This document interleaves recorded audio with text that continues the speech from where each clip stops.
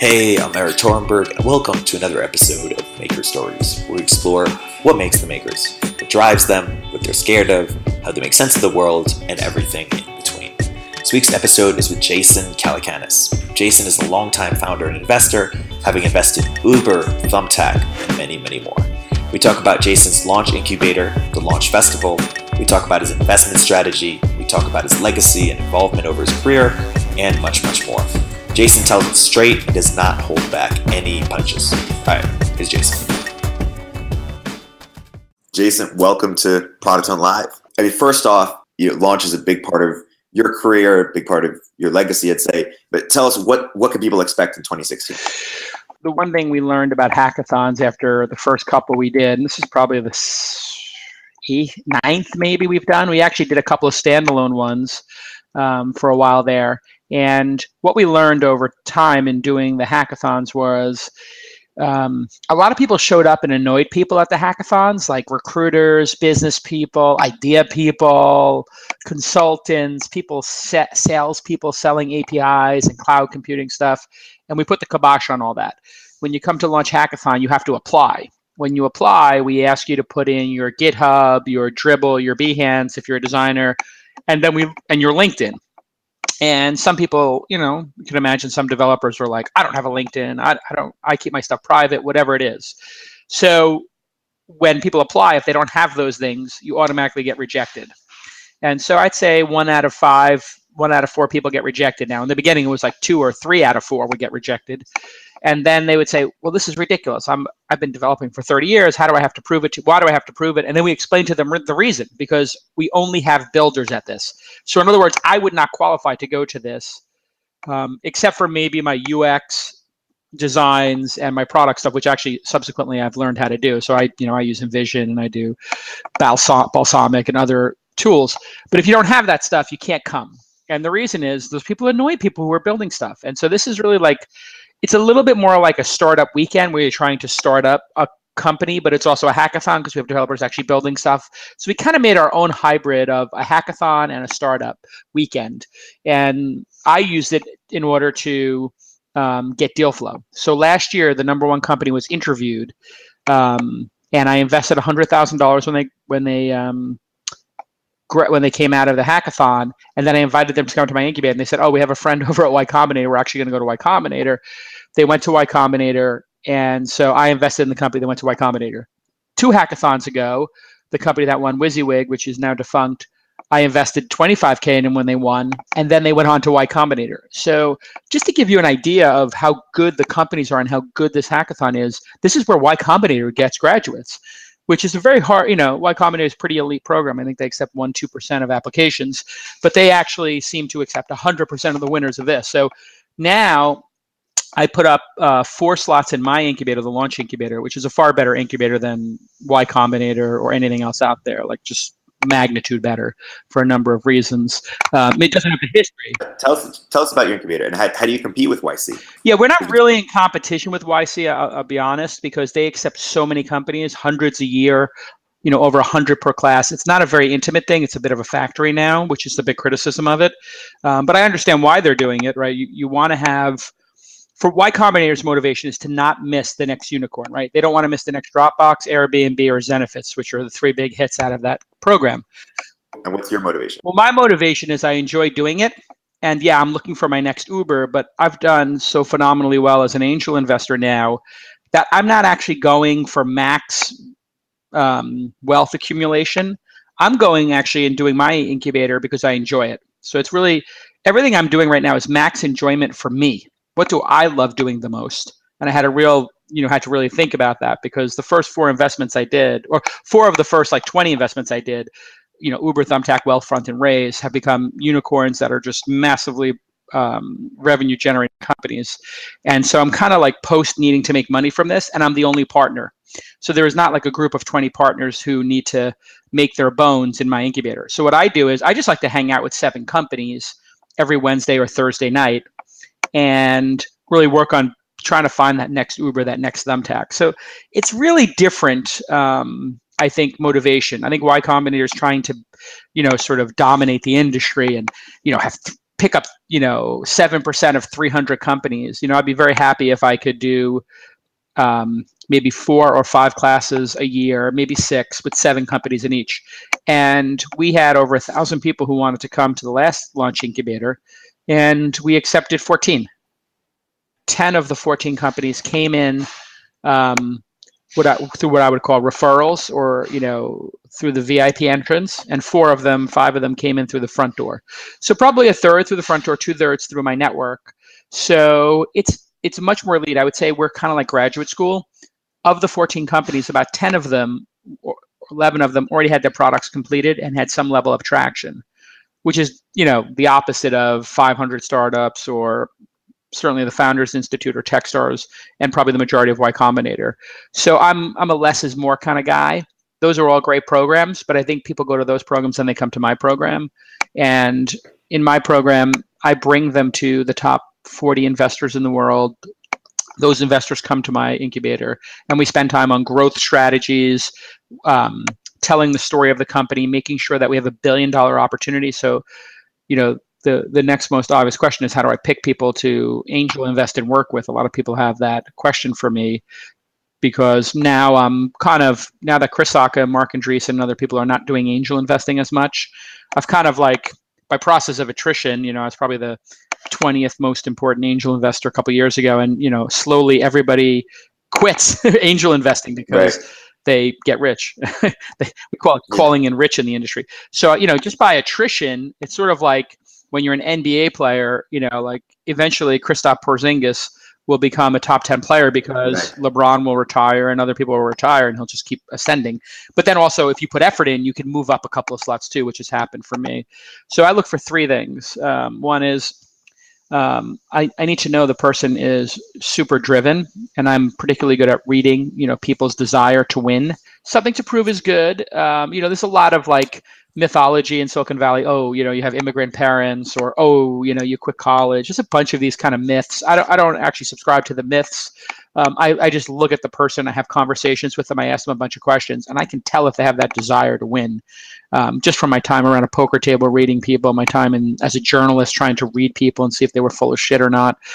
So those kind of things I've done for a long time, being a journalist, being a poker player. I can read people pretty well.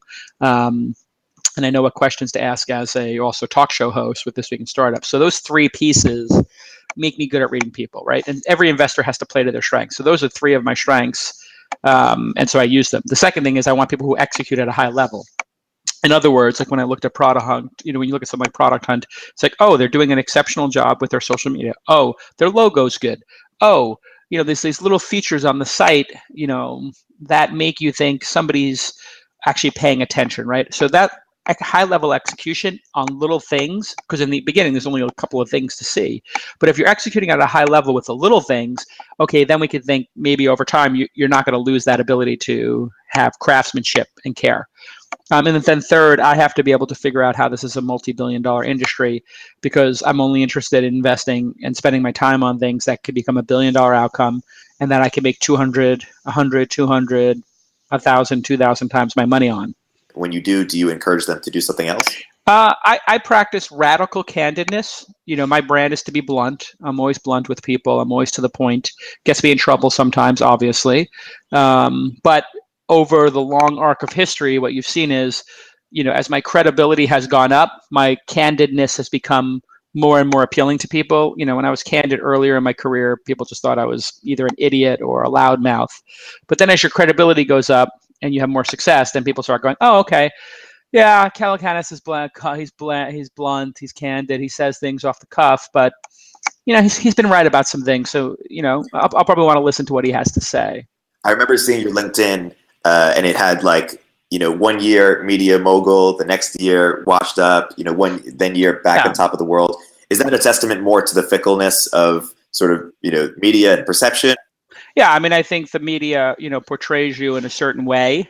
When you're up, you're a genius. Oh my God, Mark Pincus he's the next Steve Jobs, and then Mark Pincus is a fraud. Oh my God, Zynga crashed, and then Mark Pincus will rise again and be, incredible. So when you're looking at journalism or social media, it's kind of a house of mirrors. You walk around the house of mirrors, and you may look tall, you may look short and fat, you may look wide, all these things happen. That's what social media, that's what the press are. That's why I encourage entrepreneurs, do not listen to social media. Do not listen to what people are saying in the press. That's all in the review mirror. Talk to your clients, talk to your employees, talk to your investors, look at the data that's coming from your product, right? That's what matters. Because you can get very high on your own supply based on the press. I mean, look at Theranos, right? Theranos, Elizabeth's on the cover of every magazine. She starts to think she's Elon Musk. She starts to think she's Steve Jobs. And then you look at actually the product, and the product doesn't work, and the customers hate it. And Right. the people working at the company are leaking information apparently to journalists saying there's nothing here. And the co-founder committed suicide, and his wife said, hey, some of his final discussions with me were around the technology doesn't work. That's a perfect example of somebody getting high on their own supply, believing their own press, being focused on the wrong things, not being transparent and not being honest and candid with themselves. And, trust me, Elizabeth probably would have done really well to have a stronger board of directors who were very candid and very knowledgeable, who could say to her and her team, if the technology is not there yet, let's not oversell it, right? What's the grand vision for the incubator? I've been doing 5 years of angel investing, and I built a 10-year plan. And my 10-year plan was to become the greatest angel investor of all time. And how you define the greatest angel investor of all time depends on who you talk to. But certainly it's, returns are a big piece of that. Why Chris Sacca is, probably considered the best of all time right now because he has Uber and Twitter, although Twitter's kind of come apart. But, nobody would argue that, Sacca hasn't been one of the great, and he had Instagram, right? So he's definitely got 3 mega unicorns under his belt. I have 2. We'll see how Thumbtack does. So I got a long way to catch up to Chris. But I'm going to work really hard for the next 5 years. And Chris is kind of, working on a different set of things right now in his career. So there's a chance I could catch up to Chris. If not, I'll probably be number 2 or 3 to Chris and some other people. So that's my goal, be number 1 angel investor all time. But I don't judge it just on returns. I judge it on how desirable are you to founders, which I believe is determined by how much value you provide. So, and what is where do you provide the biggest value to founders?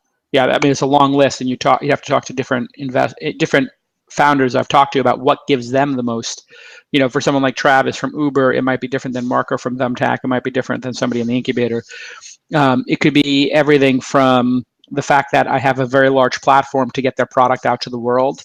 So someone like Calm.com might say, a lot of the initial users of the product, or even Uber, 3 of the first 4 cities, the people who became the GMs of those cities had seen Travis and learned about the product from Travis's famous appearance of This Week in Startups. And so Josh in New York and the LA guy and the Chicago guy always tell me like, yeah, I first found out about Uber from you.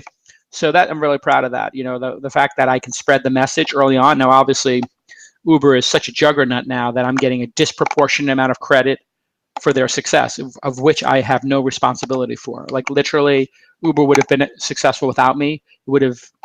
Me not being involved would have had 0 impact on the company. But I can tell you that the founders know that, I'm on their side. So when you see there's a challenge at Uber or Wealthfront or Thumbtack or Bento or a new product, you guys watch my social media. You watch me on Product Hunt. Who submits those products to Product Hunt? Who stays up till 12:05 and puts the product on Product Hunt? I do that, And so I'm relentlessly focused on how much value I can provide. And 90% of the value is, or 80, I would say 80% of the value you don't see. But you can be sure that the aggressiveness you see me pursue supporting my founders with publicly times it by 5. And that's what the reality of it is. So I'm more helpful than any other investor in the world, or 95% of them, I would say. I certainly put in more effort than 95%. I don't know if ultimately I'm more helpful. Certainly somebody like Michael Moritz, or Bill Gurley or Chamath Palihapitiya, they have accesses and abilities to do more for startups than I do. But I have a different set of things I can do. So, you saw Zenefits is going. What makes those guys so good, Bill Gurley and Mike Moritz? Because we don't see them on social media. We don't see what they're doing. Yeah. What makes them? That's a good question. I think each investor has something different to offer, right? Like, so someone like Michael Moritz, from my knowledge of him, and, obviously Sequoia invested in Inside, previously Mahalo, changed the name of the company. You can check out inside.com for the latest iteration. I brought him the idea. And when I emailed Michael, I emailed 3 people with my new idea: Mark Cuban, Michael Moritz, and John Doerr. Moritz was the first person to reply back. He replied back in under an hour. He called all 3 of my phone numbers, and he said, "When can you come in?" This is somebody who's a billionaire who has absolutely no need to invest in my company. It will not change his fate at all. But I really studied what Michael Moritz did, and he is a relentless, tireless supporter of his founders, and he is quick, and he makes smart decisions very quickly. And he is incredibly focused on giving good advice, and he's super positive. And I think that's important as an investor. Bill Gurley has one of the greatest analytical minds in the industry. He is a student of history. He reads everything, and he talks to people who are very smart, and he asks a lot of questions, and he's got big ears, and he listens to them. And so when I'm trying to analyze a situation, there's probably nobody better than Bill Gurley to run it through. And then Chamath Palihapitiya is passionate, connected, and he is a risk taker. So if you want to have a partner who wants to go big and push chips into the middle and go aggressive and come over the top, that's Chamath. And he's also another one of these, brilliant growth guys who's focused on what matters. Roloff Botha is up there as well in my mind. Cyan Bannister, who we've done a lot of angel investing together. There's so many. Chris Sacca, obviously, and his new guy, Matt Mazzio, not new anymore, but Matt's running the fund for him essentially. And I feel, anybody who I send to Matt Mazzio, Chamath, Cyan, they come back to me and tell me what an amazing meeting it is. So for me, I track and I ask my founders after I send somebody to the firm, did the top person meet with them? Did the top person give them 30 minutes? Did they give 45 minutes? Did they give them an hour? What was their impression of it? And I keep track, and then I remove people from my list of people I forward to. So there's a top investor or 2 that I don't send people to anymore because I haven't gotten good reports back from my founders. And I say, you know what? Right. If you want, I'll introduce you to that person. I know they're famous. I know everybody loves them, but other people in my portfolio have not had a good experience when they went over there to that firm. Do you want to start with these other 5 or 6 and then see how it goes? And of course they say, yeah, sure, Jason, whatever you say. So you want to be known as the best angel investor? I don't want to be known as. I want to be the greatest you want to be all time. I don't give a shit what people. What else? If it is not apparent yet, I do not give a shit what anybody thinks. Yeah. Like I care about what I accomplish. I care about what the teams I'm on accomplish. I am about winning, performance. I am not about what people think. Now that people see me do shows and they see me do the launch festival, all of that is designed to be a platform to help startups succeed. So Launch Festival has 15,000 people coming. What you don't see, or you actually see, but other people don't see, is that every single portfolio company of mine has a presence there. They have that presence for free in general. Sometimes they pick up hard costs if it's a big company. So like if you see an Uber there, or, if you saw a Yammer previously or other companies there with hosting a dinner, I'm not paying for the dinner. They might pick up the hard costs of dinner. But, this Angel Summit, which I'm doing, is a new thing we're doing the day before festival. On March 1st, we're doing an Angel Summit. I asked 25 of my angel friends to show up and talk for 12 minutes each. And then I have 15 of my portfolio companies have demo pit tables in the room where they're talking. And then at the dinner, 20 of my portfolio companies at the angel dinner have tables. I've invited I think I have RSVPs from 150 investors who are coming to that dinner. 150 are coming to the dinner. And then there's 25 speaking. And then there's probably another 50 coming to the actual seminar that day, which is a small, intimate 200-person gathering.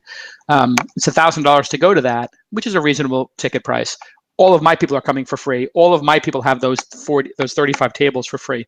So I am stacking the deck and giving them an unfair competitive advantage versus other companies. That's what I do for my companies. I give them an unfair competitive advantage. I created the whole Angel Summit as a way for my companies to bond with the most important angel investors in the world. If anybody else wants to tack onto it and learn, sure. I'm kind of like Switzerland in that regard. I'll let anybody come. I'm not trying to hurt other companies or hurt other. Right. I'm not in competition with anybody. All I am is trying to be relentlessly supportive of my founders and give them an unfair advantage in the marketplace. And I'm better than that than anybody. Right. And when you look, 5-10 years out, you want to be the best angel investor. What other things do you want to accomplish? What do you see? Now it's getting personal, Eric. Huh? You getting personal? Getting personal. Well, when I think about what I like personally, I really enjoy personally being a broadcaster. It's something for me that's very special. I like having great conversations with people. I like looking in the camera and talking to the audience. So you probably have seen me doing these CNBC hits the last couple of months. I am going to increase my presence on TV in 2016 to a very large extent. And the CNBC start was just, kind of, my little training camp. But you can expect to see me on TV a lot more in 2016. And perhaps, radio and, a bigger platforms carrying the same message. I did thisweekin.com, which was... Would you do that again, or is actually not... people are doing it now, obviously. There's a lot of people doing it now, and it's... I found I wrote a blog post about it, which was right at the time and could be wrong now. But essentially what I found was all the great podcasters only wanted to have people represent them for advertising. They didn't want other people having ownership in it. So Kevin Pollak, myself, Leo Laporte, Adam Curry, Adam Carolla, everybody who was in it to be independent. They don't want to be put in a group. So this podcast one now that does like ad representation and some of the back end. Leo obviously had a bunch of people, but then Leo's network constricted a little bit, and people like Tom Merritt went off and did their own thing, which is an example of why I think it's really hard. Like Tom Merritt doesn't need Leo Laporte. Leo Laporte doesn't need Jason Calacanis or Podcast One. Podcast One, if they make somebody successful in their network, or if this new people who are doing the startup podcast, Gimlet Media or something, like if they're successful, like the people who are going to go, why am I giving these guys 50% of the money? Because all we have to do a podcast is put my headset on like we're doing now. Right. So what people quickly realize is, especially the talented independent people who succeed, they realize like this network is just siphoning off my reputation and building value. And if you look at Federated Media, which did it for blogs in the early days, Federated Media sold a bunch of equity. The founders got very rich, John Battelle, et cetera. They made money. Yeah. Boing Boing never got a chance to sell. So Boing Boing was being represented by Federated Media. Federated Media, some of the executives there made a lot of money. It created a lot of resentment with Boing Boing, I think, because they were built, I think probably half their revenue was off of Boing Boing or more. So these ad rep, all you are if you create a network is an ad rep firm. And so I think, yes, Mahalo was way ahead of its time. Now you see Wikipedia is trying to create e-voice. Right. Now Wikipedia is trying to create the same thing, right? They're going to do their own independent search engine. If you knew now, if you knew now what you knew when you were starting Mahalo, how would Mahalo be any? That's a good question. The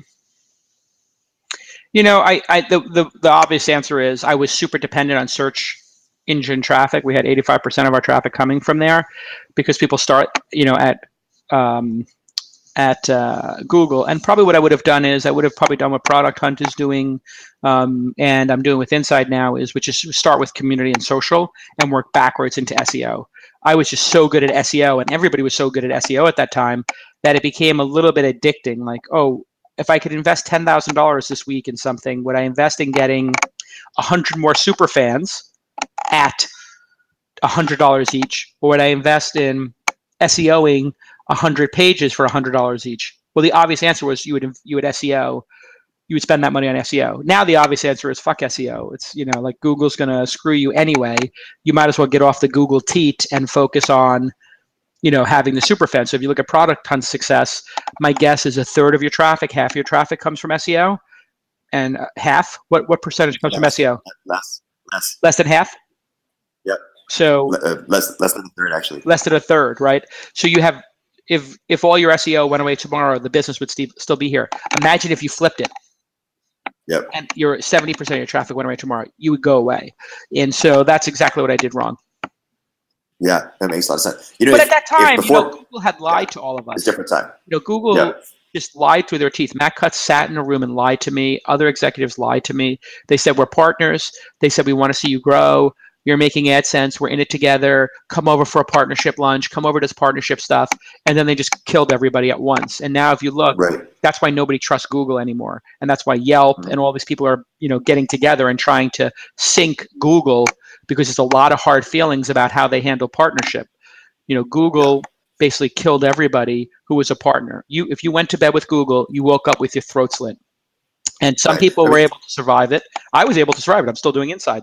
But, Wikia search died, and they made it with Wikia, but they had to, it's a shell of the former business, I think. Right. eHow is still going, shell of its former business. And you could just go associated content, right down the list of Hub Pages, all these people.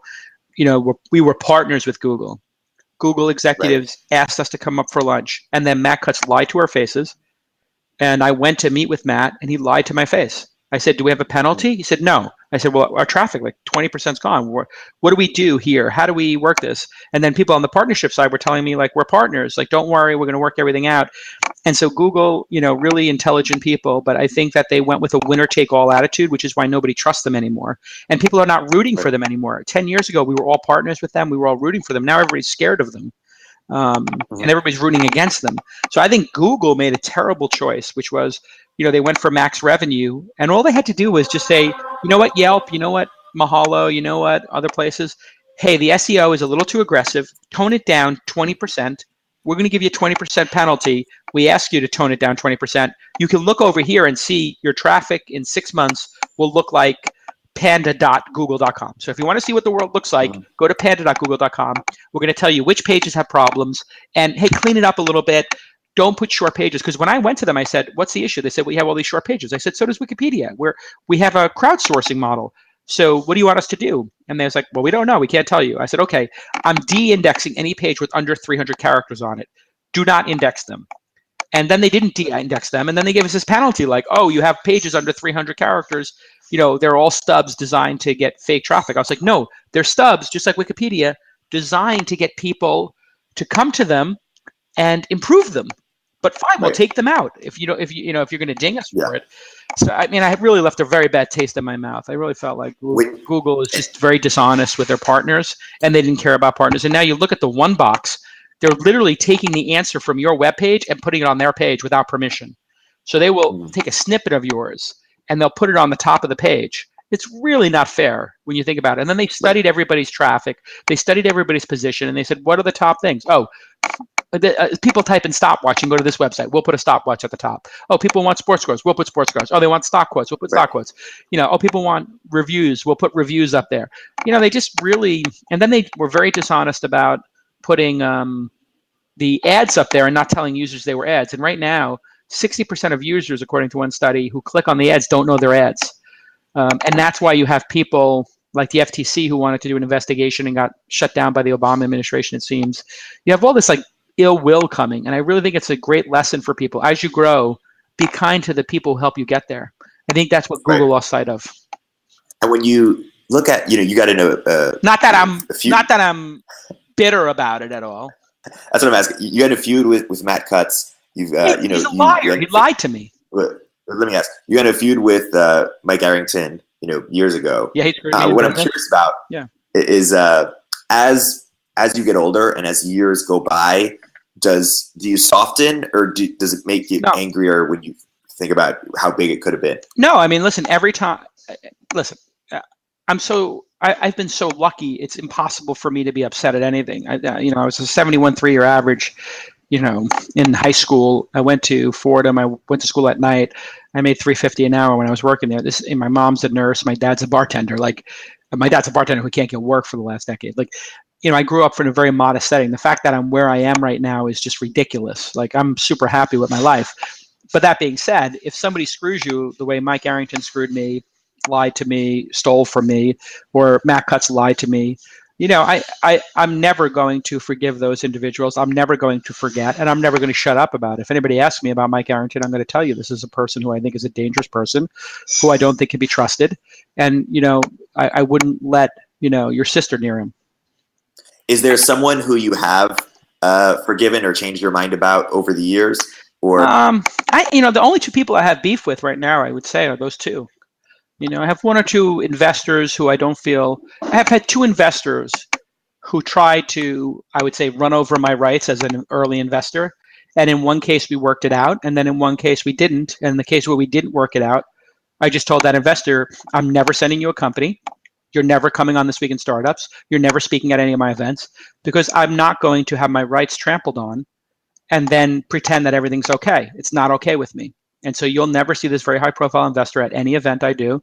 They'll never be on This Week in Startups. I'll never send them a company. And I mean, I'll send them a company if the founder absolutely insists on meeting them. But I will tell the person who I'm sending over there, this person I don't trust for these reasons. So, like I believe that whatever your reputation is, you have to own it.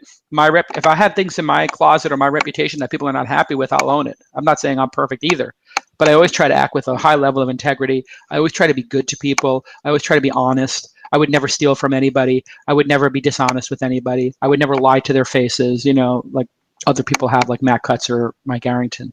Like, you cannot trust I don't think you can trust those two individuals. And and this third individual, I wouldn't say publicly, but I will say it privately. So even in that case, I'm not going to start a fight about a private matter. I'm not going to start a public fight.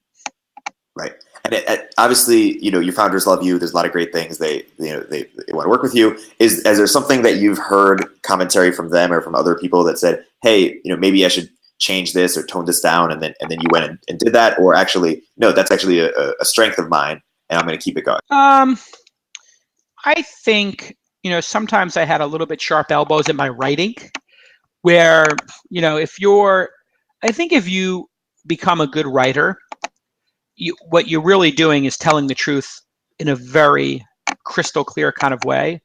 And sometimes the truth can be very painful to people, and you can say things in a way that's hurtful.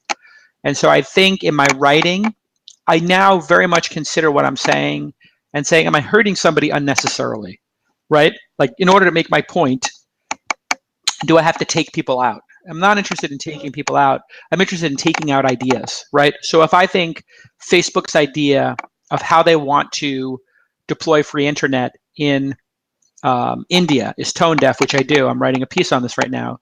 Or if I think Theranos is a fraud and that, or could be a fraud, and that the way they're treating the press is ridiculous, I try to not make it Elizabeth at Theranos is a fraud.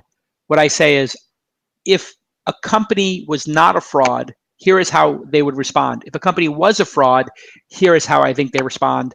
I think Theranos's public behavior would lean any reasonable person to think that there is fraud going on here or dishonesty going on here. I think, if you look at Zenefit's behavior post-crisis, I think anybody would look at it and say there's ownership, transparency, admitting of, the problems, and, trying to reconcile those, right? So if you look at those two cases, one group of people is denying there's any problem. One group of people is not having any transparency. The other one is having radical transparency and making radical changes in the business. And to me, in my earlier days, I really didn't give a fuck because nobody was really reading what I was saying. And then what happens is, after you get a platform, it becomes more difficult to be brutally honest, because I'll be brutally honest, and then I have 5 of my friends call me and go, Jason, you're wrong, or Jason, you just hurt this person, and I'm like, oh. So this is one of the great techniques. If you ever have somebody who's an outsider who's particularly brutal and effective with their sword, just bring them in the tent. Right. So that's what I do. If I have anybody who's a hater, I'm like, oh yeah, hey, why don't we have coffee? Right. So I had one group, the Gender Avengers, who are a pretty cool group that tries to make sure that there's gender balance on panels. And they went to one of my websites, and one event they were like, oh, there's only 27% women, and I'm like, you're just looking at one email of like announcements of speakers. Like, go to the website. Right. And on the website, there's, 38. And they're like, well, we need to see above 40. I was like, why don't you come by for coffee? Why don't you meet with my team? So I had the woman by. She's delightful. I invited her to come to the dinner party as my guest, to give her a free $3,000 ticket, and I just like, come inside the tent. Let's talk about it. And, it's now a much more reasonable and productive. So I use that technique. So bring them in the tent. You bring the haters in the tent, or you just bang, you can go to war with them, or bang, you can mute them. All of those are effective techniques. Kowtowing to them and being scared and being like, oh my God, microaggressions. Jason is a racist, a bigot, or he's, showing microaggressions towards people because of reality and safe spaces. Like, no, I know I'm a good person. I know what's in my heart. Like, just because you say I'm a clueless white male, because I said like these weird people, like mentally ill in some cases, like admittedly suffering from mental illness and drug abuse people on Twitter who dated a Nazi. Like literally a person who dated a Nazi with a SWAT sticker on his chest, who's on abuses drugs and is admitting to her mental illness, which I have great sympathy for her if she's disturbed and has these issues in her life. I have great sympathy for you. But don't sit there and say that I'm a bigot because I believe that anybody can go on the internet right now, go on lynda.com and Treehouse, Udacity, and learn a skill and make their life better. That's also known as the fucking American dream. Right. Like, is the world gone completely fucking nuts? You know, and so I just like told that person, like, you know, go pound salt, go make me a ham sandwich. Like, you know, I'm doing so much good in the world, and you're sitting here throwing stones at me. Like, you know how many female founders I've invested in? And I didn't invest in them out of some tokenism. I invested in them because I take a meeting with any female founder who emails me if they have finished their product. I don't do that with all men. Underrepresented minorities. I decided for myself, because of a conversation with Freda Kapoor, like, if I want to help the diversity issue, the way I can do that most effectively is by having diversity at my events, providing 14,000 of 15,000 tickets for free, which means anybody can come to the event, not like other events that charge $3,000. And if somebody emails me and they're not represented well in our industry, I take the meeting and I give them candid feedback on how they're going to be perceived and how to improve their product. You know, to me, that's a mitzvah. That's one of the good things you can do with your platform in life, right? Yeah. You know, speaking of platforms, if you asked me 3 years ago, you know, who's most likely to invent Product Hut, I wouldn't have said, you know, this guy, Ryan Hoover. I would have looked at your career and your platform, and I would have said, Jason, you know. I wish I did. I wish I did. Yeah, great platform. But, you know, you can't do everything in life. You know, there's too many things to do. You can't do everything. But Inside has gone through an iteration recently. You're focused on the email right now. When you think about it's doing so well, I'm really happy. And I have a question for you, because I'm a big fan of interviewing as well, a big fan of events and conferences. And when I think about careers to emulate, you know, you seem to have this fascinating diversity. But here's my question: do you lose something when you focus on a bunch of different things? And, I know they all feed each other. Yeah, of course. I mean, you have to have focus. I tell this to entrepreneurs. It's a little bit hypocritical, obviously, because I do a lot of different things. But you know, I've decided I'm not going to do my own startups anymore. Inside's the last one. So right now I've got to get Inside over the finish line, you know, return capital to my investors. And so I'm dedicated to doing that this year and next. But you know, I was kind of dealt a bad hand with that Google Panda update, which was kind of rough. And but I don't think I feel sorry for myself. Then I did, you know, a news app, and, you know, it became clear after 2 years of doing it, when Circa went out and Pulse went out and every news app died, that it's not working. Like, people don't want a news app. It's pretty clear. But what I did see was we had 180,000 emails, and when we sent emails, there were 20,000 of those people who really engaged with them. And so I just took the top 20,000. I've now put them on a list. I got rid of the other 160, and now I got these 20,000 emails, and we're sending them 2 emails a day with the news curated, which is exactly what we're doing in the app. And I got rid of all the developers, got rid of all of that overhead. And now I'm focused solely on writing those 2 emails. You know what it takes to write those 2 emails? One person. Right. Yeah. So now my cost is one person, which, if you think about it, if you pay that person well and they do 2 a day, and, you know, they're doing X number per year, you know, it'd be like 100, 365, 700 a year, or whatever it is. If we go to daily, you know, it's going to wind up costing me whatever amount per email, $200, $150. Right. Like, I could make that a very profitable business, and just like the Launch Ticker is, a very solid business. And this has got a bigger upside because it's about all the world. And so it's going to work. The question is, you know, will these 20,000 emails, we had 10,000, we added 1,000 people in January, we added 10,000 people in February. Can we add 25,000 or 50,000 people in March? Can we eventually get to the point where we're adding 3,000 people a day? So if I can get to 2,600 people a day, which would be adding 1 million people a year, by doing contests or word of mouth, you know, like the Skim, you know, having 1,000 people opening an email twice a day. I'm sorry, having 1 million people open an email once or twice a day is a phenomenally powerful media property. So that's my sole focus. $3 billion, and you know, wanted to do your part to improve the world. What would you do with the money? Well, I think if you're going to deploy the capital yourself, it is one of two things. Either I would give it to Bill Gates, who is phenomenal at deploying capital, right? He seems to be the best at it. So number one, if I wanted to help the world, I'd give it to him. If I was forced to do it myself, I would do it doing what I do best, which is working with entrepreneurs to build businesses that create jobs that make the world a better place. So I would just... Maybe like Kanye West? Yeah, I would give Kanye West $53 million to get out of debt. No, I mean, Kanye is insane. I mean, listen, Kanye West is amazing. It basically means that Twitter deserves to exist.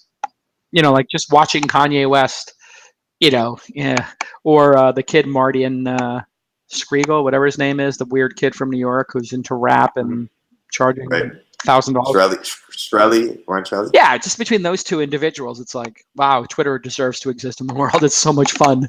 Right. When you look at other people's careers that you either seek to emulate or, and you've kind of made your own stamp on things, who's someone that you see of as successful in the way that you value whatever success means to you? That's a good question. I have a lot of close friends who I don't want their career specifically, but I respect what they're doing in the world. Obviously, Travis and Elon, are good friends of mine, and what they do is amazing. I wouldn't want to do either of their jobs, to be honest. I don't like having thousands of employees. I mean, I might take over something with thousands of employees if I had a thesis and I had a team to help me, but it's not naturally what I desire to do. I like being a solo act. I like a little bit of a small acoustic feel to what I do every day. I don't like, things at huge scale like that are just not necessarily appealing to me. And then on the investment side, like people like Roloff and Chris Sacca and Chamath and Bill Gurley, I look at what they're doing, Bill Lee, and I admire them greatly. My friend Phil Hellmuth, who's the world's greatest poker player, like I envy his career of being able to singularly focus on getting 14 bracelets and being the best poker player in the world. So I have a lot of friends around me who I look at and go, I really admire what they're doing. But to be honest, I am become extremely self-aware over the last 5 years, and I've defined what I want to do, and I don't have any envy for what they're doing. I have respect for it, but I'm doing exactly what I want to do. I wake up in the morning and I do what I want, and I have my vision of what the world should be, and I pursue that. But I don't pursue anything I don't want to. And it's investing, it's the events, it's broadcasting. Do you want to be on Shark Tank? They reached out to me early on, the first couple of seasons, and I think obviously if they had asked me in the last couple of years, I probably would have done it. But yeah, that sounds like a narcissist. I think there's something. Putting aside the Shark Tank for a second, but what's up? Asked. That sounds like a narcissist. Waking up and doing what you want to do and being effective in the world is actually self-actualizing. And so you could look at it as a narcissist, or you could look at it as self-actualizing. A narcissist goes through the world like using people, to get what they want, and they look at people in a very transactional way. I'd say like somebody like Arrington at his peak was very narcissistic in that way. He looked at me and other people as a way to achieve what he wanted, not as actually human beings, but as objects that he could manipulate and use. And so I think there's a distinct difference between people who are pursuing a vision that they enjoy doing and then being narcissistic in their pursuit of it, right? So there's a narcissistic personality out there. They would do something at all costs to please themselves, right? That's the opposite of what I would do. On that note, when you think about your sort of friends that you're closest to, are a lot of them people you work with as well? Like, do you sometimes differentiate between, make sure you have some friends you don't work with so that, they're not transaction oriented, or? Do I have people in my life who are transaction oriented, or how do I interact with them? Or I remember I was talking to Naval, and he says he makes a split between his people that he works with and his best friends, so he doesn't sort of confuse who wants him for his business. Yeah. Do you do that as well? I'm probably not as deliberate about that. I have a gut instinct, and I know there are some people who are using me or want to use me to get somewhere. It's fine. If somebody really wants to be on This Week in Startups because it's on their bucket list and they're being really friendly with me and or they really want me to be an angel investor. I understand people have goals, and I'm a tool. I could be a chip. And I actually appreciate people's honesty. Like sometimes people are just like, I really want, you're on my list of top 5 investors I want to get. I want you, Gary Vee, Cyan, and Kevin Rose, and it's like really a goal of mine.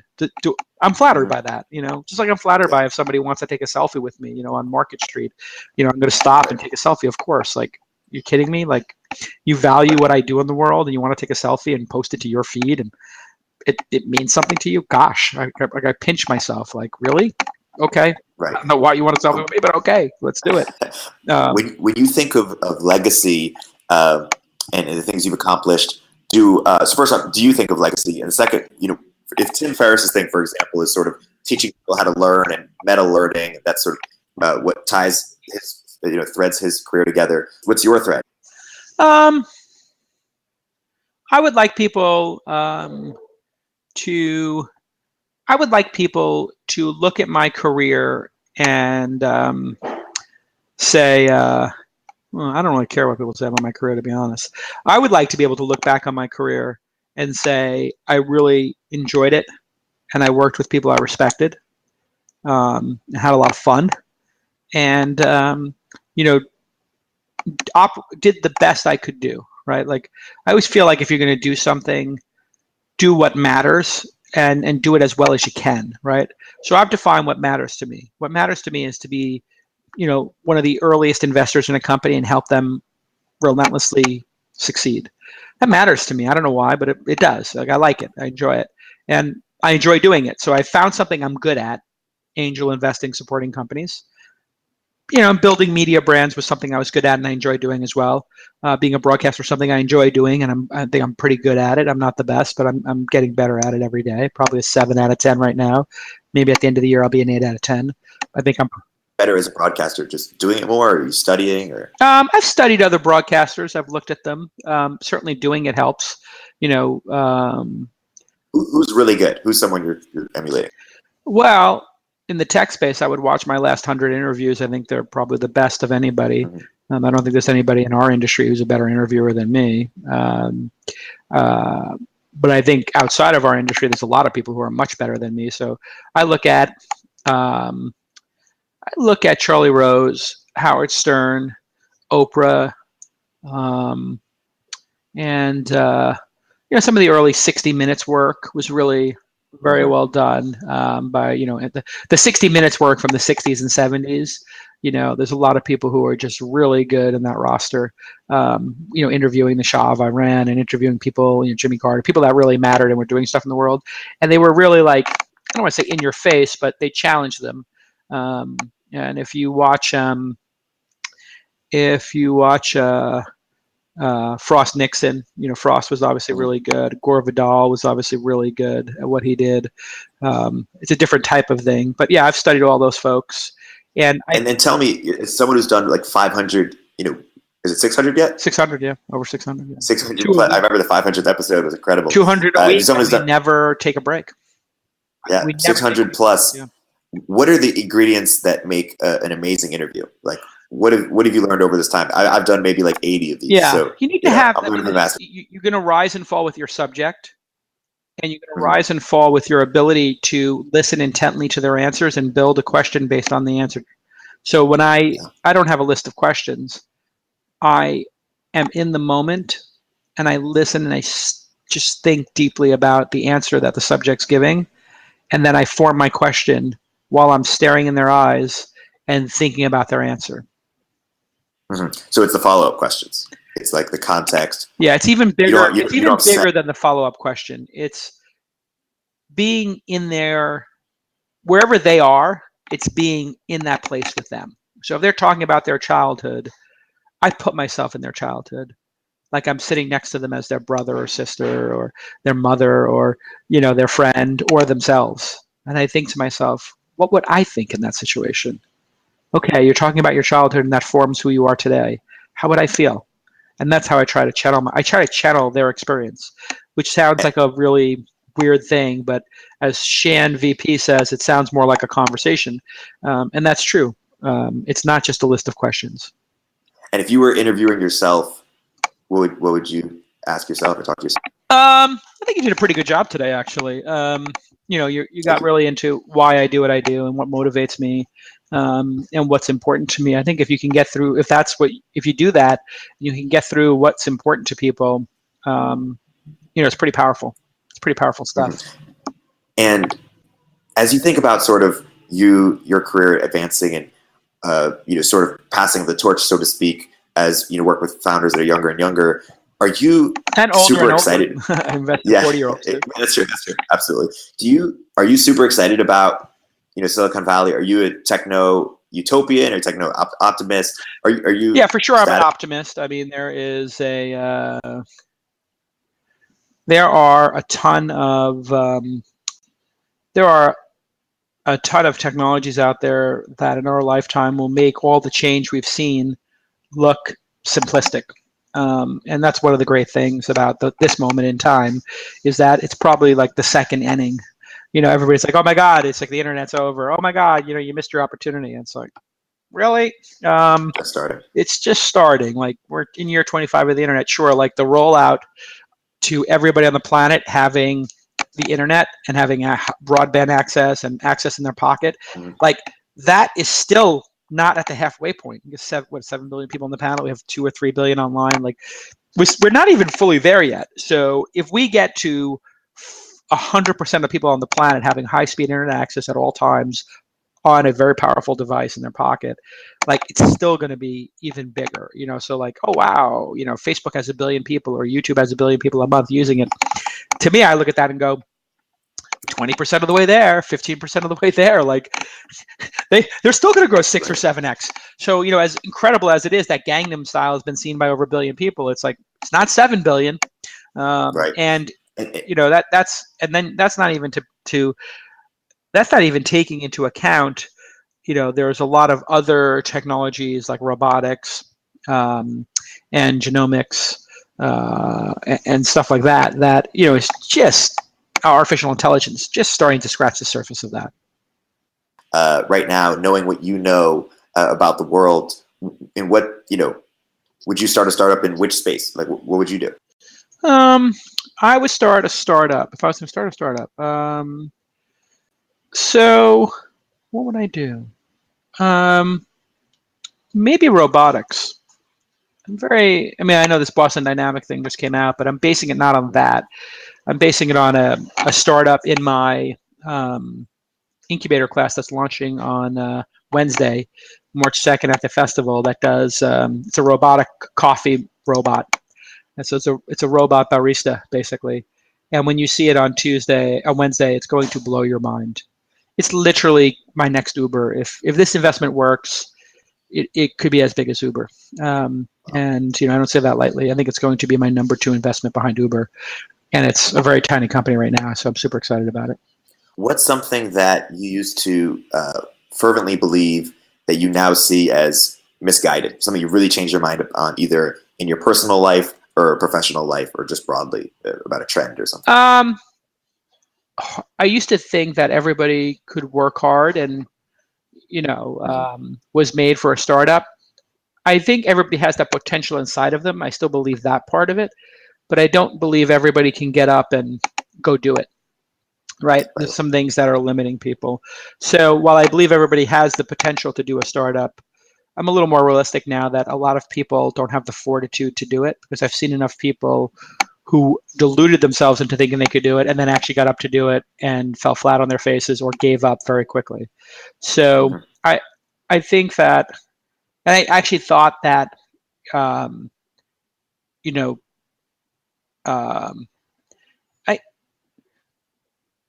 I still believe that everybody has this like unlimited, uncapped potential, but I do think that people's parents sabotage them and put things in their head that make them very weak and entitled. And people don't know how strong they are; they don't know how effective they are.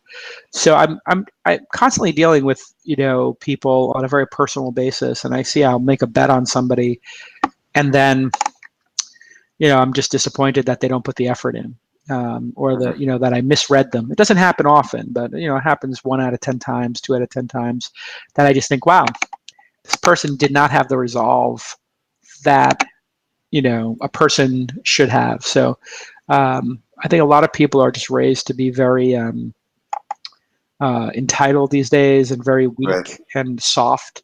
And there's a level of, I don't know, like this woman from Yelp, who's like, oh my God, I have an entry-level job and I can't even afford to have my own apartment. It's like, who the fuck has their own apartment when they got their first job and it's entry level? Like, okay, you don't have it. You're an English major, so you chose to have the worst degree possible after philosophy, and then you expect you should be able to live in your own apartment. Like, are you out of your mind? There's people with law degrees who have roommates. Go get a goddamn roommate. Right. Oh, and you're complaining about the bitterness of the free coconut water, and you're complaining about your 40-minute commute. Do you realize there's people commuting an hour and a half each way, and they have 3 kids, and they're making the same salary as you, and they live in, 5 people in the same size apartment you have? Like, please, just somebody just, I mean, whoever this person's parents are needs to like really sit them down and be like, you're complaining that you're eating ramen and you're eating rice, and it's like there are people starving in the world. There are people who, do not have a 1-bedroom apartment to themselves, or do not have 40-minute commutes. Like, it's just pathetic. And then everybody's like, oh my God, this person symbolizes everything wrong in America. And it's like, no, this person symbolizes somebody who's super entitled, who doesn't have a lot of skills, and who wants the world handed to them on a silver platter. And maybe this says something about, the ridiculous state of real estate in San Francisco as well. This does not say anything about Yelp or Jeremy or, et cetera. Like, sometimes people have entry-level jobs because they want to, they're the second income in a family, right? They're not the primary income. So this idea that every job in the world has to support you living like this posh lifestyle, that's just unrealistic. Like, if you're just an English major and the best you can do is be a customer support rep, well, then be the goddamn best support rep you can be. And if you think you deserve more money, why don't you ask if you can work overtime? Or why don't you get a job working as a waitress or as a video editor at night or anything? Or an Uber driver or a Lyft driver. Like, this person could have driven Lyft for 5 hours on the weekend, and instead of working 40 hours a week, they could have, oh my God, worked 45 hours a week, and for 5 hours in Lyft made $20-25 an hour with their car that they already own or whatever, or borrow a friend's car, and then they would be in the black. They wouldn't be in the red. So, like, forgive me. Like, I just, that's the thing I don't have time for right now. It's just a sense of entitlement. And like, by the way, if all you are is an English major, go on to Treehouse, go on to Lynda, go on to Udacity, take a nano course, spend $200, which you can get by going and working for 10 hours if you don't have the money. Work for 10 hours as an on-demand employee at Bento, Lyft, Instacart, any of these places, and improve yourself. You obviously don't have enough skill to get by in the world. When any other person, a normal person who was not where they want to be at life would say, how do I improve myself so I'm more valuable so I can get a better job? This job sucks. I made $350 an hour fixing laser printers. I was like, you know what? This sucks having toner all over my fucking hands. And I'm cutting my fingers up getting inside these goddamn laser printers and replacing the rollers. This is mind-numbing. And you know what I did? I got the Novell networking books from my friend who took the course. I photocopied them illegally. I studied them.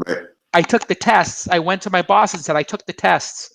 Not officially, but I took them myself and I passed them. Can I do this? I'll do it. If you just give me like a 10% raise, I'll do it. And that's still going to be 50% less than you're paying the other guys. And they were like, oh yeah? Oh, you want it that bad, do you, son? Okay. All right. Well, I'll tell you what, we won't give you a raise, but we'll let you do it. And then if you do well for 6 months, we'll give you the raise. I was like, you got it. And then I started doing consulting on the side for my friend for, $25 an hour. And I got there. So I'm going to name a few people, a few very successful people. And I want you to tell me a sentence of something you appreciate about them or about their intelligence that most people don't know about or don't give them credit for. There's sort of a nuanced point on them. So first is Reid Hoffman. Oh, Reid Hoffman is funny. I think he's like I don't know that. Most people don't know that. Yeah, I enjoy my conversations with him. He's a real debater. like me. Mhm. I think he comes across, he carries himself very professionally. Obviously Right. he's got a multi-billion-dollar company. He's, runs a venture firm, all this stuff. But I think in private, I've spent some time with him privately, having drinks, at Yep. conferences and stuff like that. I find he's very funny and engaging as a Mhm. conversationalist. I really appreciate that. How about Peter Thiel? Peter Thiel, he's a quirky dude. So I think quirky is what I would say. Like he is Mhm. quixotic. I mean, I know that was Reid Hoffman's Twitter handle for a while, Yep. quixotic. But Peter Thiel Yep. is a pretty quixotic, non-linear kind of thinker. Like he yeah. That's what I'll say Right. about Peter Thiel. I love both those individuals. Like Yeah. if you told me Absolutely. Yeah. if you told me dinner All these. party tonight with those two, like I'm gonna clear Yeah. my deck and go to dinner with both of those folks. How about Travis? What do people not know about Travis? Yeah, I think what people don't know about Travis is, people paint him as this real warrior, and he is. He's tough. Like he's a samurai. He's going to get out there. I think only Travis could have built Uber. I think Uber doesn't exist as a company without Travis, because you got to remember they had to fight for their life in probably half the cities they went to because everybody was against them. So he is a samurai, but I think when he takes off the armor, I think he's very sensitive and very empathetic, and he cares very deeply about people.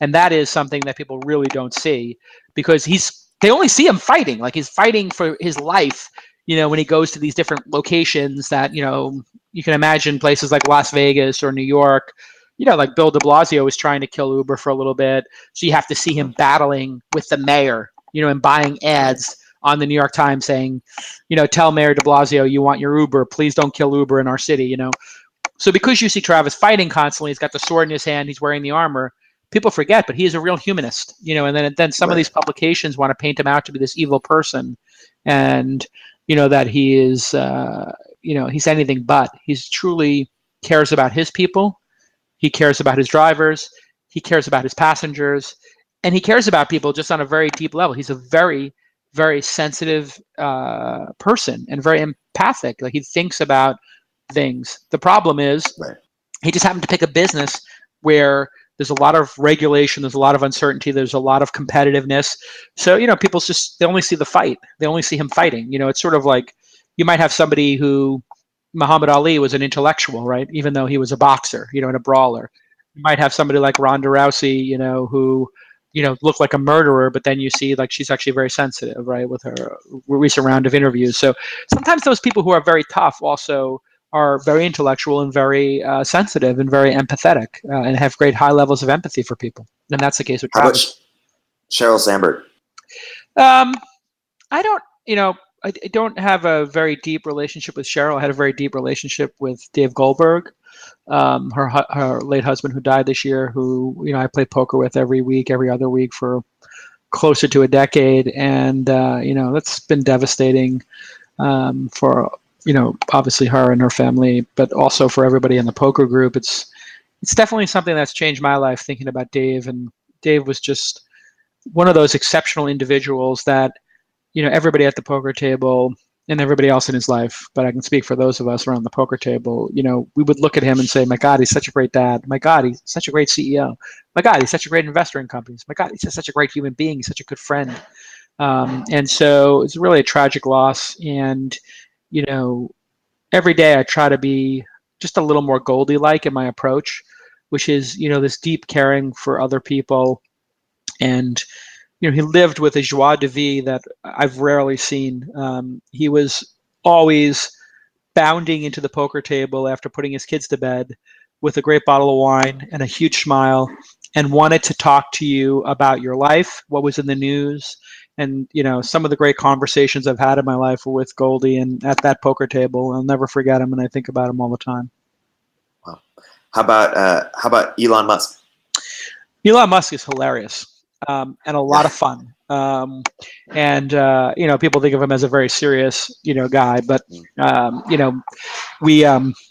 I've had some of the funniest, times of my life, with Elon, just laughing about stuff, and joking about TV shows or, movies, or going to the movies and hanging out. I was in this very lucky, rare position that we became friends before he was even CEO of Tesla. He was just an investor in the company, and we lived near each other when I lived in LA.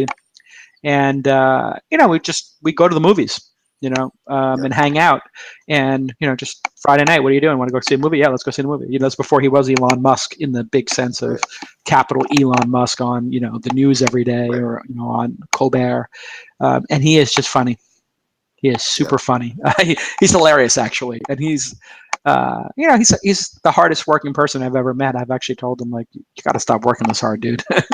Any Elon stories that particularly come to mind? Oh my God, there's 100. I'm telling none of them. We've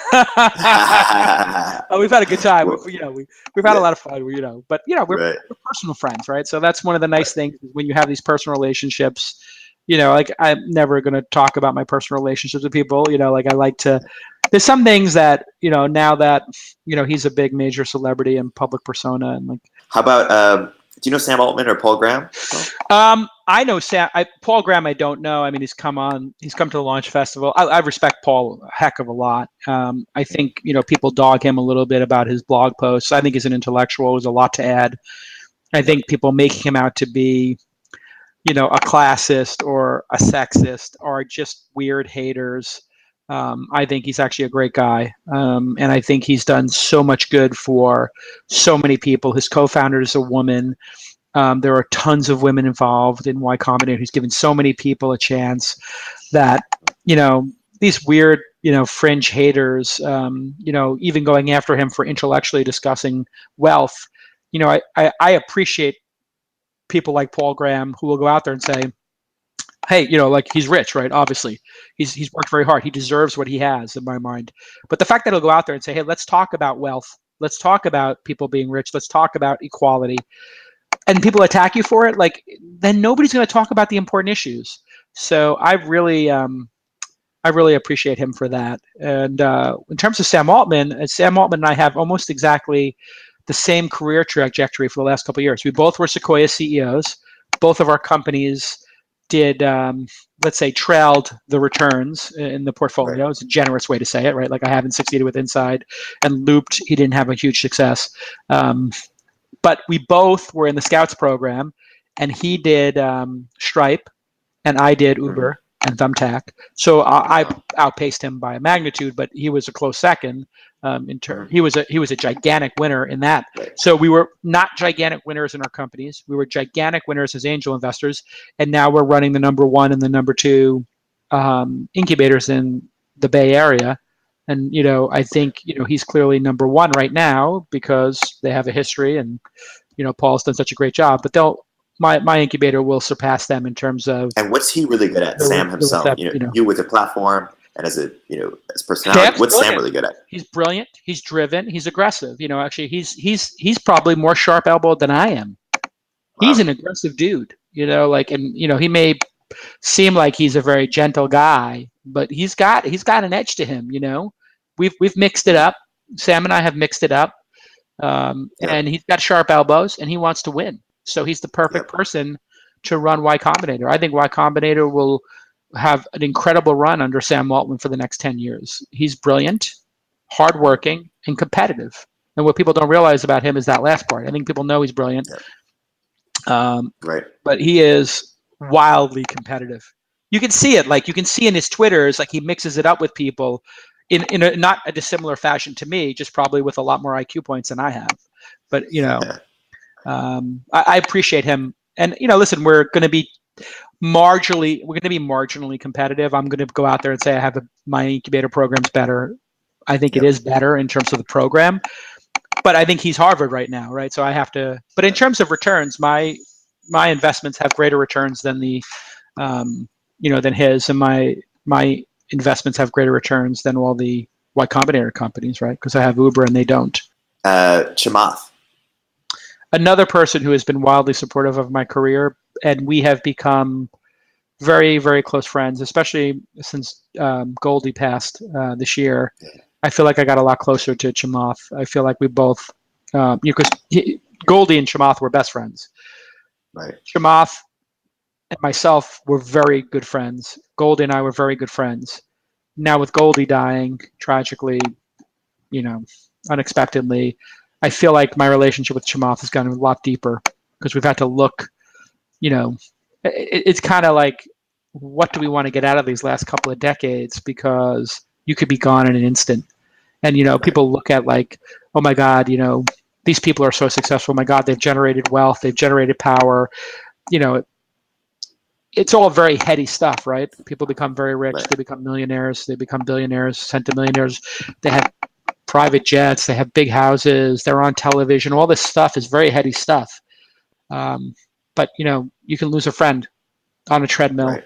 unexpectedly, and none of it all matters. And so that's really, I think for me, there's been like 2 points in my life where I look at as the before and after, outside of my family. So, keep my family life private, but just in terms of things professionally or in the world. And one is 9/11 and one is when Goldie died. How I looked at the world after 9/11 just radically shifted because I was in Manhattan, New Yorker. My brother's a fireman. All his friends died. Wow.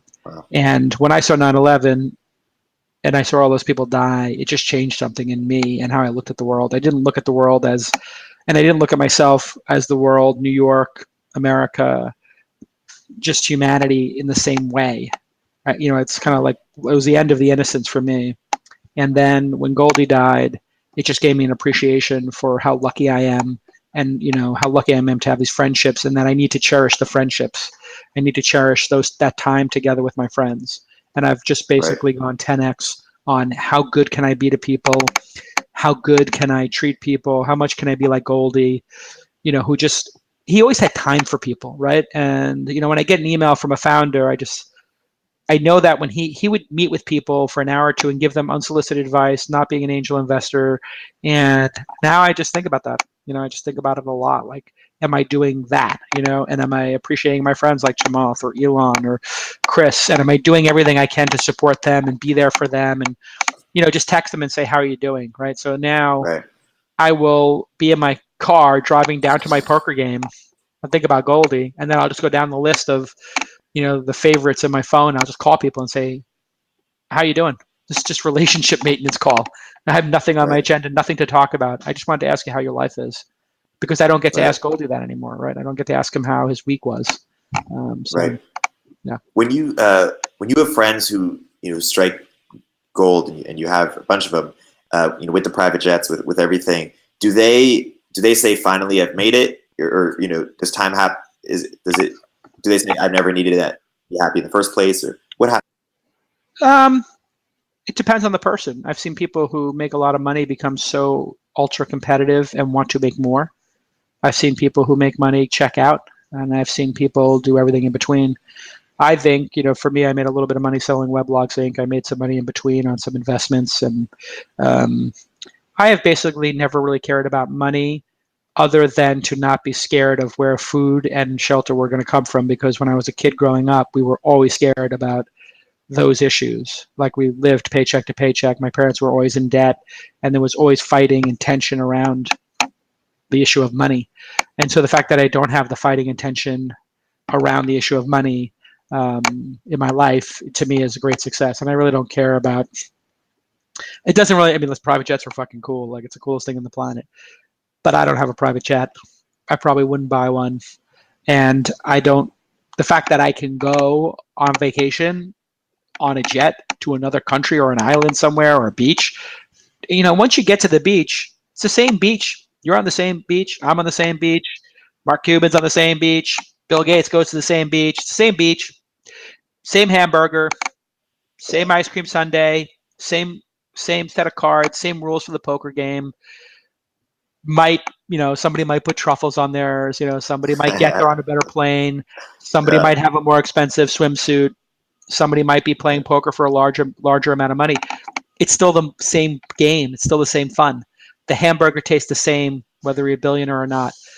The beach, it's the same water, whether you're a billionaire or not. So I think it's overrated, to be honest. I think really your time and the joy in your life from doing things that you love is what matters, right? So if I had a zero taken off my net worth or two, I'd be doing the same thing I'm doing. And instead of investing money, I would just be begging people for advisor shares, which is what I did in the beginning. I was like, hey, can I get the advisor shares? I'll be an advisor to your company. Help you out that way. Prediction time. If you had to make a bet, 5 years from now, who is a founder who's a founder and who's an investor that's going to emerge into the top, echelon of the best founders and investors? Who comes? Top entrepreneurs. I think Marco from Thumbtack is going to really break out. I think Adam from Wealthfront's going to really break out. I think George from Raise.com is really going to break out. Those are pretty hardworking, spectacular. How about ones who are outside your portfolio who maybe even haven't even started their companies yet? Oh, the unknowns. I don't know the unknowns yet. They have to apply to the incubator. Let's get going. Let's do some work. In terms of investors, I think you see a lot of people like Paige Craig starting syndicates on AngelList. And I think if you look at that next crop of syndicates who are coming up, I think you're going to see a lot of people be very successful there after Gil Pacina and I kind of like sort of figured out the platform. Now people are going to look at what we did, study it, and do it better. So I'm watching those people, and I see they're doing some things better than I do them. And so I think you'll see. I would watch those AngelList syndicates, the next generation. Do you think there's a role for things like AlphaWorks, or does AngelList just take over the whole crowdfunding? I actually don't even know what AlphaWorks is. What's AlphaWorks? Oh, so AlphaWorks basically, if Product Hunt wanted to set aside $300,000 for our community to invest in, we could use AlphaWorks for people to have small symbolic chunks of the company. That idea has been around forever. I mean, eBay wanted to give sellers equity, and Amazon wanted to give people equity. So that's always been around. Where you like want to reward people. I think the Title III stuff, is that what it's called? From the new SEC rules. I think that stuff had potential, but I don't think it's actually going to happen now. So because all of the top people are going to be, I think all the top people are going to get their deals done on AngelList or with angel investors or with other syndicates, Funders Club and other places like that. And I think what's going to happen is all the weak companies that can't raise from accredited investors because there's so much money there, they're all going to go to those like platforms like there was one doing the Elio car or something. And I just thought it was like, wow, all these bizarre car companies that are destined to fail. I mean, I don't see that to be a need, but car companies are pretty hard. Probably 1 in 1,000 will make it, or 1 in 500 will make it. Like all the real investors won't do it, so they're going to go get civilians' money. That seems to me to be a dangerous proposition. Like the people who are investing in these, weird car companies, those car companies did not pass mustard with the real investors who do it professionally. They didn't pass mustard with the AngelList syndicates, so now they're going to go to civilians, and those civilians can't even afford to buy the car. That's going to be rough. Yeah. Let's close with the launch festival. What does the launch festival come in 5 years? Well, I didn't think it would get to this size and scale that it is now, to be honest. I think there's a chance we could make it a 50,000 person event for the week. Right now it's a 15,000 person event. Last year was 13. Before that it was like 10 or 11. Before that it was 7 or 8. And we started the first TechCrunch 50 Mike and I did together was I think 500-600 people. So, it's roughly in the 8 years I've been doing this, it's gone from 500 to 15,000. So I think that's 30x. I think we could probably 3x it from here. It could be a 50,000 person, which I think is like roughly what South by Southwest does. So that's possible. You could have more people. Thank you for taking the time. Thanks for everything you do for entrepreneurs. Do a search for Calacanis or just follow me, Jason. I'm Jason on Twitter, Jason on Instagram. Perfect. Thank you, Jason. Be cool, everybody. Take it easy, Jason.